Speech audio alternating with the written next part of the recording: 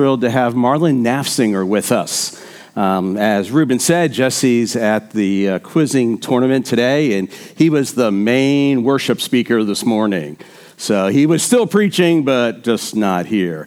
Marlon served at the Bart Mennonite Church for over 25 years, and then God called him to start a church called Timberline Church in 2003. And he just retired from pastoring there. And so we thought it'd be great to have Marlon come and share with us this morning. So Marlon, come on up here. Let's pray for you, and then you can share God's word with us. All right, brother, let's pray. Father, we thank you for Marlon and for the ministry that you have given him for so many years. Lord, thank you for the impact that he has had in this area, preaching the word of God. Lord, we pray that this morning you would use him as your instrument to speak to us. Father, guide him in his thoughts. Lord, may your Spirit use him this morning to challenge us to become more like Jesus. And it's in Jesus' name that we pray. Amen. Amen. Bless you, Marlon. Thank you, Steve. Appreciate that. So for those of you that don't know, I'm one of those old men that sit around the table with Jesse and try to keep him straight. And that's pretty much a full-time job. He always reminds us how old we are and how young he is. So this morning, I'm not sure if I'm the A preacher or the B preacher. I'm not sure if this is the A worship team or the B worship team, but I guess I'm A, B, or C or whatever. But Lisa and I count it an honor to be here with you today. So good morning to each one of you that are here in person, and also good morning to those who are joining us online. I retired from Timberline Church the middle of September and agreed to be away for Timberline for the next 6 months. And so we had an opportunity to visit churches like we never had before in my life. And so we made a list of churches we wanted to visit, wrote them on slips of paper. We placed them in a little ceramic jug. And each Saturday morning, we draw out a name, and that's where we go to church the next day. Well, Waterway made the list, but after Jesse invited me to preach, you came out of the jug and into our date book. So here we are this morning. Delighted to be here. About a week before I retired from Timberline, I visited one of our parishioners at a state correctional institution. And of course, they have this strict protocol in order to be admitted. I don't know if any of you have ever visited in a penitentiary, but it includes emptying my wallet, my pockets, walking through a metal detector, and I wasn't surprised that I made it beep. And the officer said, "It must be your belt. Take it off." So I lifted my shirt and I said, "I don't have a belt." Then she swept her wand over my jeans, over the belt that I did not have on, and it went off again. And she said, "It must be the snap on your jeans." And I said, "So what do you want me to do about that?" And she said, "Nothing." And I said, "Well, that's good. I really didn't want to take off my jeans while she continued to frisk me." Well, then she swept the wand down my leg, and of course the metal in my knee from a cycle accident several years ago set it off again. So I just looked at her and I said, "I have metal on my knee," and she said, "No problem," and she waved me on. Next, they took me into another room. This is like a process, right? So they took me into another room where another officer swabbed my hands for drugs, and fortunately didn't find anything. And then she said, "I need to take your temperature." And I went, "Okay, no problem." So she pulled out this thermometer that literally looked like a gun, pointed it straight at my forehead, pulled some type of trigger, and then she looked at the screen. Now, I'm just a little nosy by nature, and so I said, "What's my temperature?" And she said, without a moment's hesitation, 73 degrees. I kid you not, 73 degrees. And I just started laughing, And she looked at me because I'm laughing at her, right? And I said, "My temperature isn't 73 degrees. She looked at her little forehead temperature gun again, and she said, "Yep, that's what it says, 73 degrees. I said, "I don't care what that thing says. My temperature isn't 73 degrees. That's kind of the way I'm born, just to kind of act like that, right? She just shrugged and said, It's low enough. You're not a threat. And she waved me on through. I'm not lying to you folks, right? And I'm thinking, really, this was the final gatekeeper before permitting me into a high-security lockdown facility, and she thinks my body temperature is 73 degrees. I noticed that when we arrived here this morning at Waterway, no one asked us to empty our pockets, take off our belt, walk through the metal detector. And I just want to say thanks for that we didn't have to go through that today. And also, even if your body temperature this morning is 73 degrees, we're just delighted that you're here because this is the church, the body of Christ. I happen to have a stud dog named DuPont. Called him DuPont because I hope he would make me a lot of money. And one day I met a guy who brought a dog down to breed, and he moved quickly beyond stud service talk and shared his testimony with me. And he said that through his growing up years, he was not a follower of Jesus. And one day he was invited to some church, and through the authentic care and outreach of that congregation, it's actually a church down in this area, he eventually committed his life to the Lord Jesus Christ, and it changed his life forever. And it was just an encouraging conversation. He knows I'm a pastor, and we're comfortable talking about spiritual things, and we've just become really good friends over the years. About a year ago, his dog had 8 puppies, and he owed me some money. And so he sent me an email on Saturday evening, and he said, how about if I stop by sometime tomorrow morning around 9 o'clock and pay you? And I'm thinking, really? That's Sunday morning at 9 o'clock.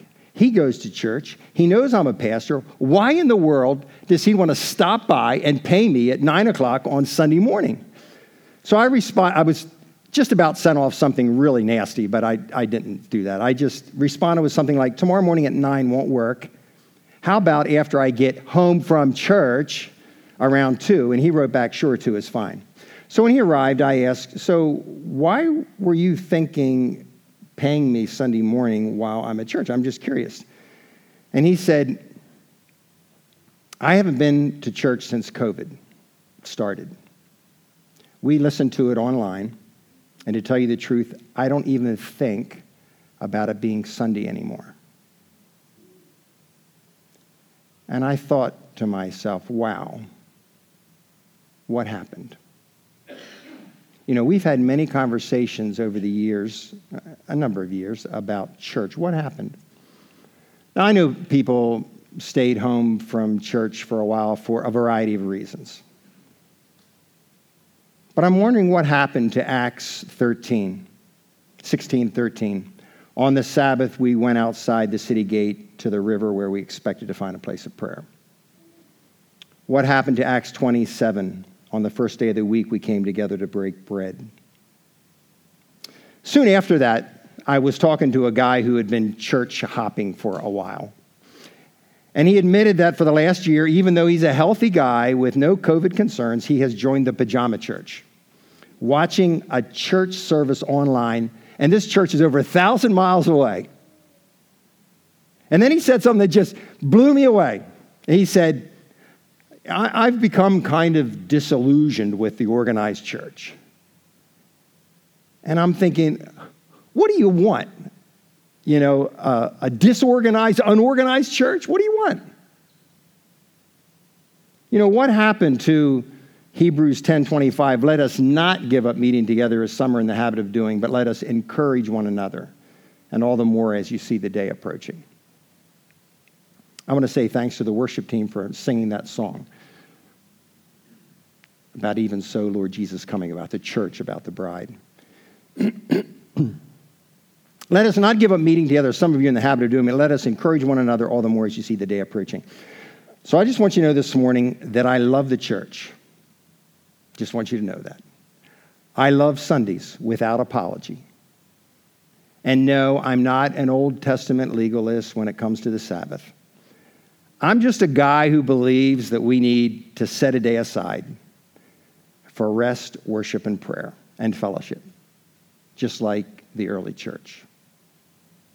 I want to take you to your notes. I think you were given a little handout there. I want to take you to your notes to a hymn called I Love Your Church, O Lord. It was written in 1797 by a guy by the name of Timothy Dwight, the grandson of Jonathan Edwards, and it goes like this. I love thy kingdom, Lord, the house of thy abode, the church our blessed Redeemer saved with his own precious blood. I love thy church, O God, her walls before thee stand, dear as the apple of thine eye, engraven on thy hand.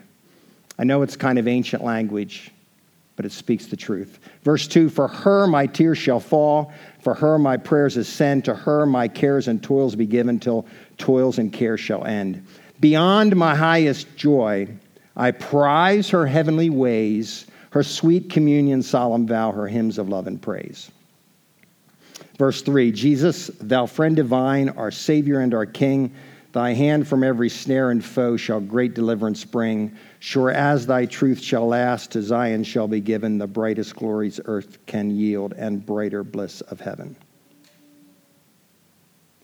Waterway, when I sing lyrics like this, I get incredibly frustrated with pajama Christians. I just want you to know that. I get incredibly frustrated with pajama Christians, church shoppers, and church hoppers. And people that say they love Jesus, claim to follow him, and then trash the church. And I'll have more to say about that a little later. I've titled this message, The Church, the Beautiful Bride. I'm going to invite my wife to come up here. She's going to read some verses to you. If you could make sure this mic right here to my right, make sure that one's hot, she's going to read. This is my wife, Lisa. And I've entitled this message, The Church, the Beautiful Bride. And I invite you right now to turn with me in your Bibles or in your phones, because it's not going to be on the slide. Turn with me in your Bibles or your phones to Ephesians chapter 5, verse 21. And then I want to invite you to stand for the reading of God's words. Ephesians chapter 5, verse 21. And Lisa is going to read that to you. Let's stand together, if you would.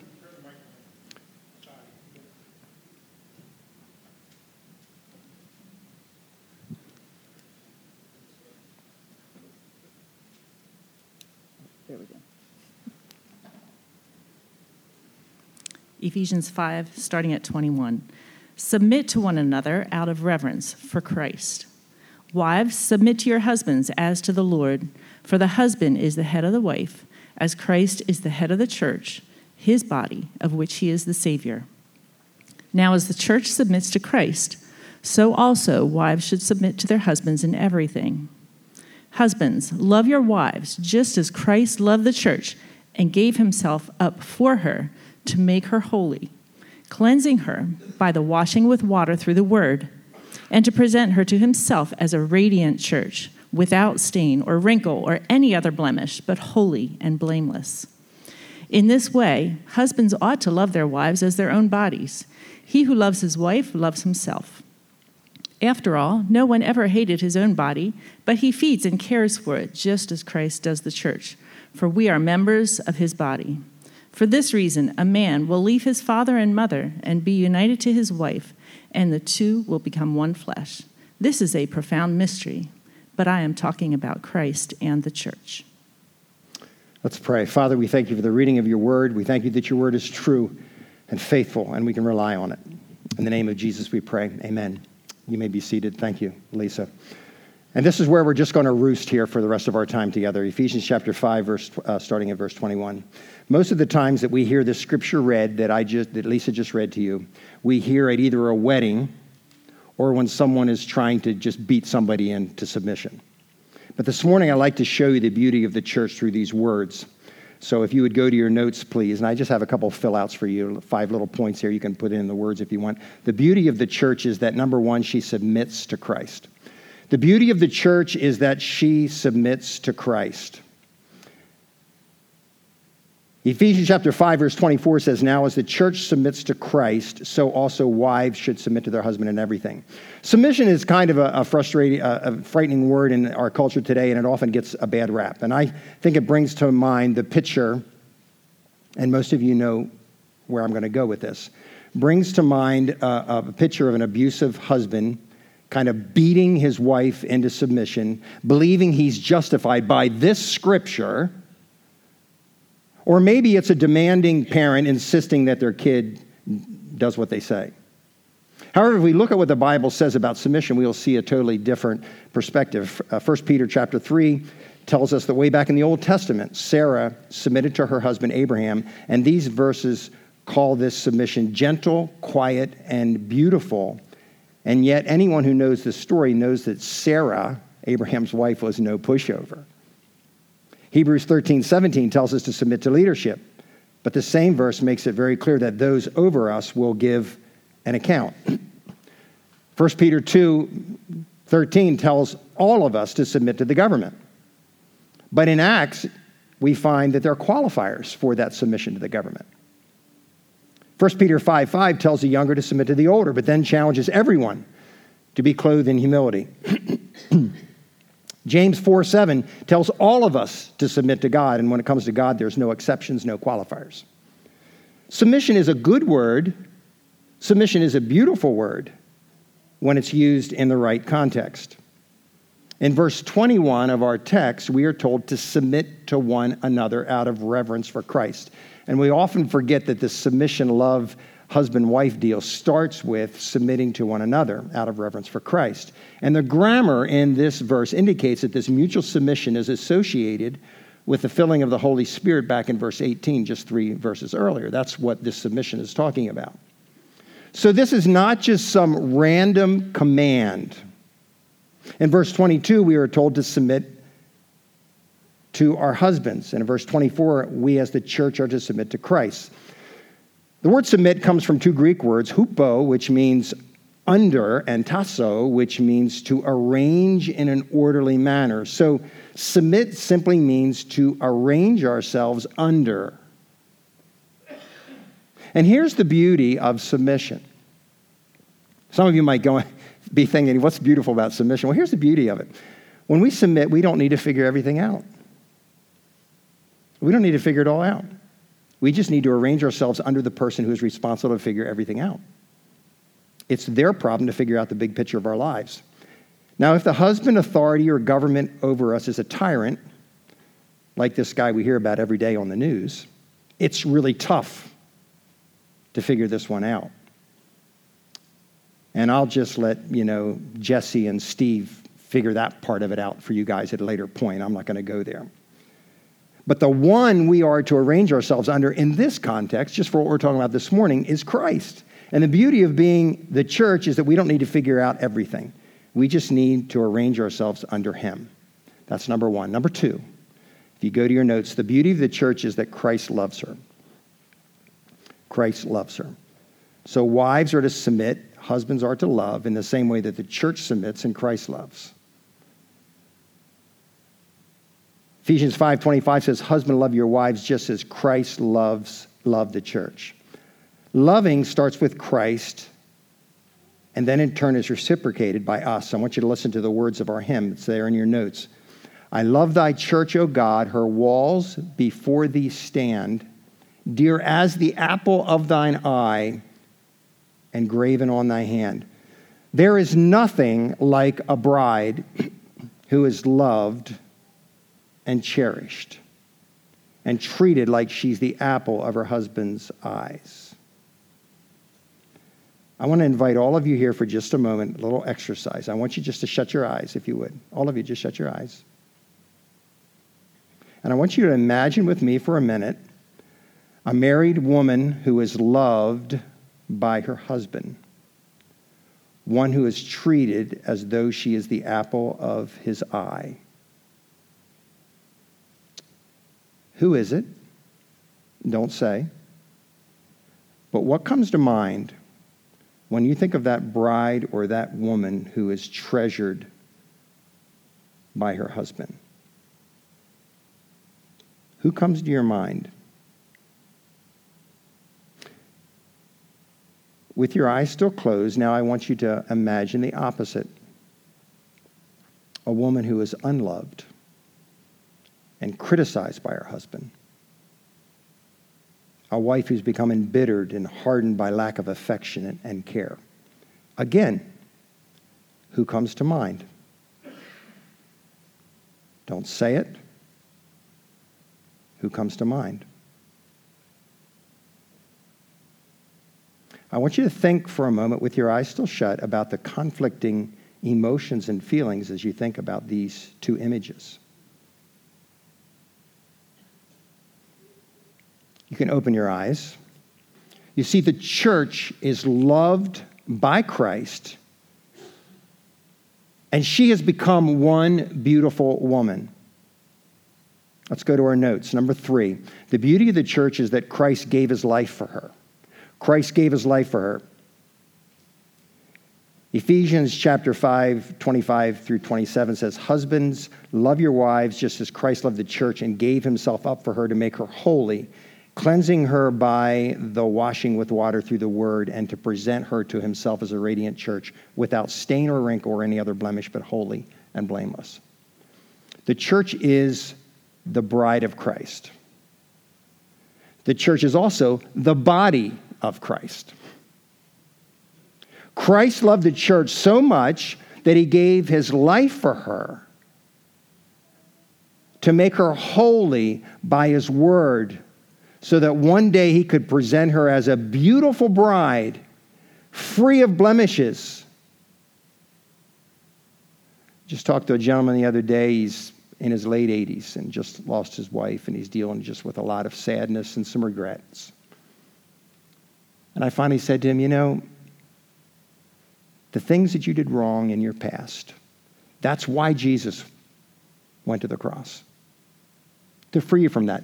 It's easy for you. He's a church guy. It's easy for you to think about other people out there needing that forgiveness. But I want you to know that Christ has forgiven you. He went to the cross for you so that we don't need to deal with that sin and that guilt. He loved us so much. He gave himself for us. So I get a little peeved when people start trashing the church and say things like, I like Jesus, but I just can't stand Christians. You ever hear people talk like that maybe? Or I'm a Christian, but I'm disillusioned with your church. Or I'm a Christian, but I don't really go to any particular church.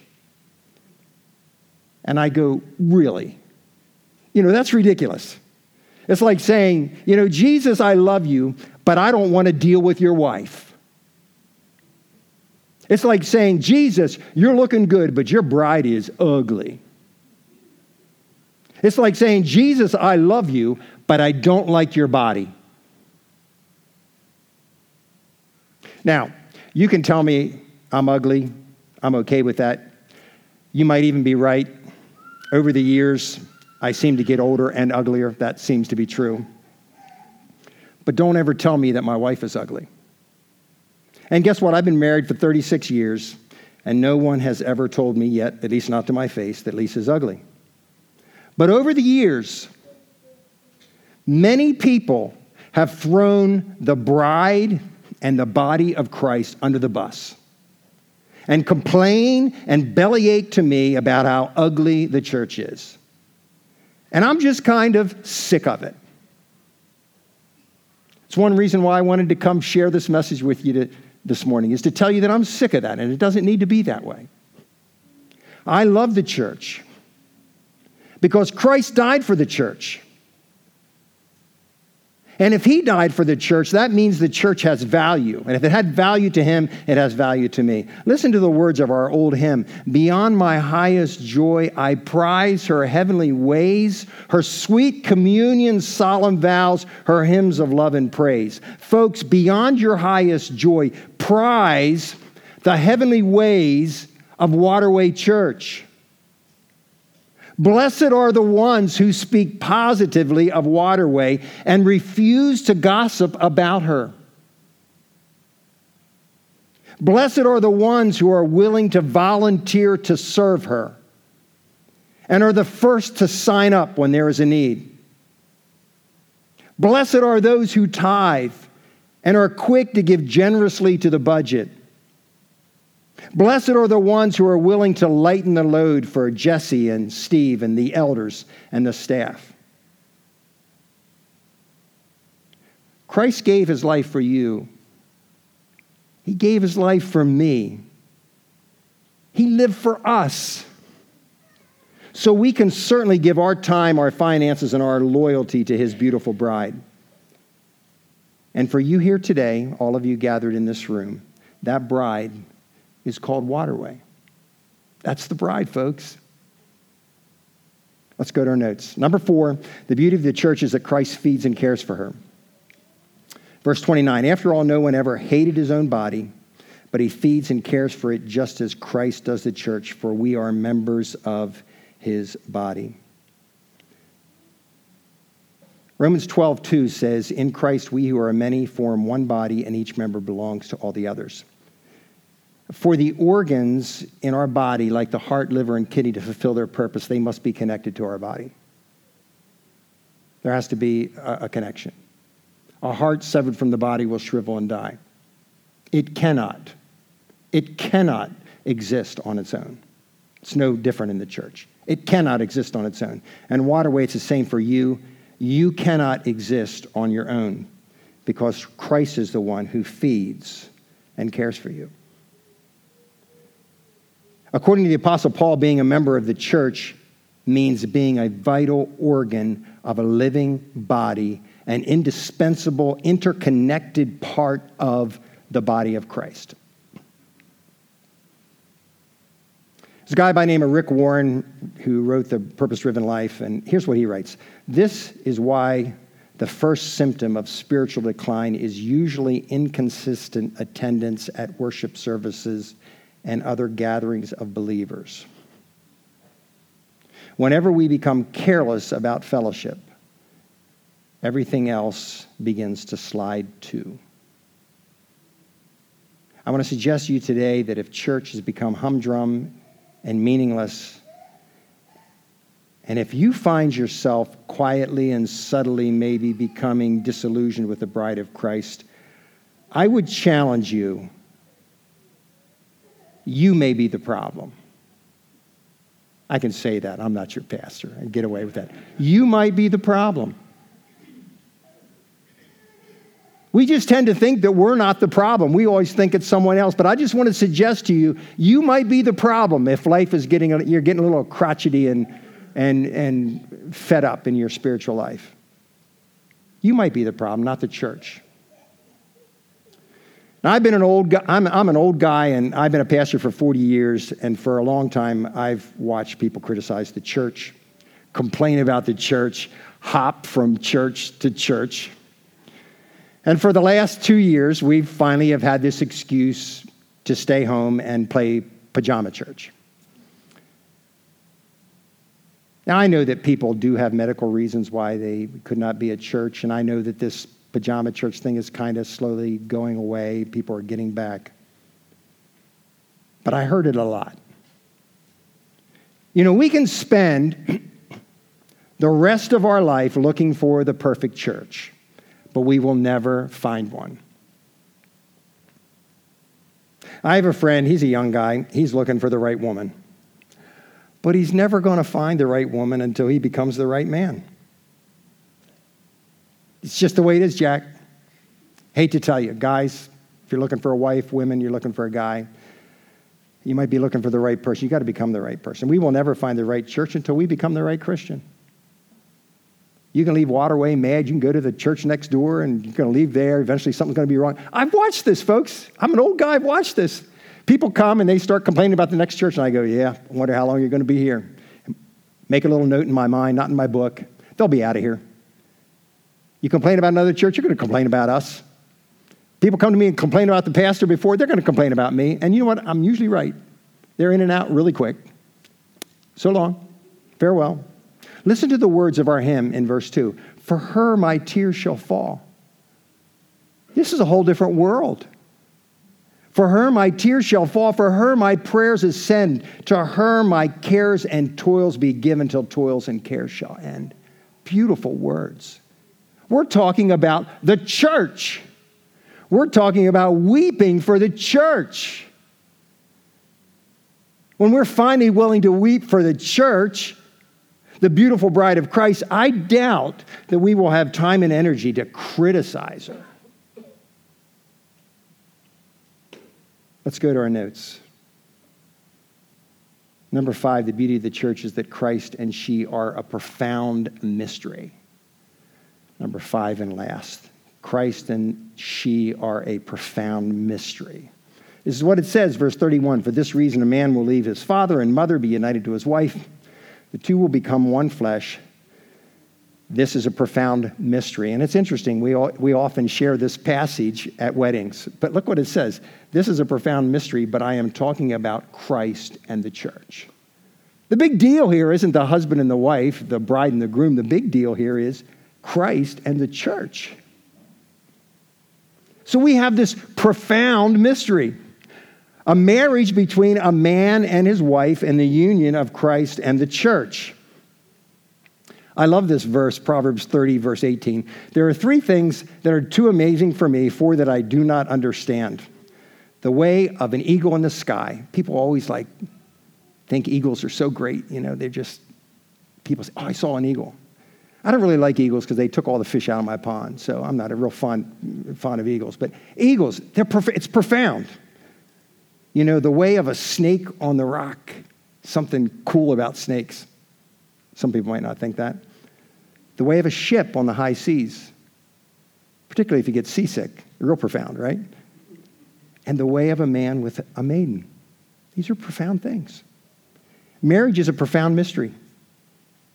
How can we selflessly and blindly fall in love with another person? That's a mystery. I have no idea how we do that. But we do. And if love wasn't at least somewhat blind, most of us probably wouldn't be married. And the same is true of Christ. How can Christ blindly and selflessly give up his life for a jaded bride? I have no idea. But he did. Listen to the words of our hymn, verse 1. I love thy kingdom, Lord, the house of thine abode, the church, our blessed Redeemer, saved with his own precious blood. With his own precious blood, he redeemed his bride, the church. And this makes no sense. And this is a profound mystery. And this is why I love the church. So, Waterway people, you were loved by Christ. You are redeemed by Christ. You are cared for by Christ. So submit to this profound mystery, Christ and Waterway. If you're here today, and I know that some are watching this online, but if you're here today, just recognize the beauty of what you have and continue to enjoy this mystery.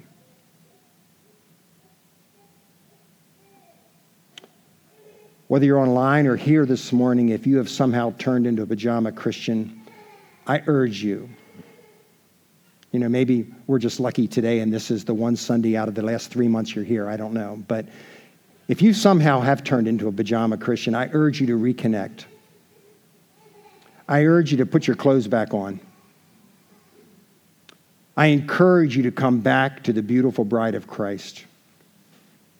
Rejoin the body of Christ. Revel in becoming the apple of his eye and participate in this profound mystery, Christ and the church. I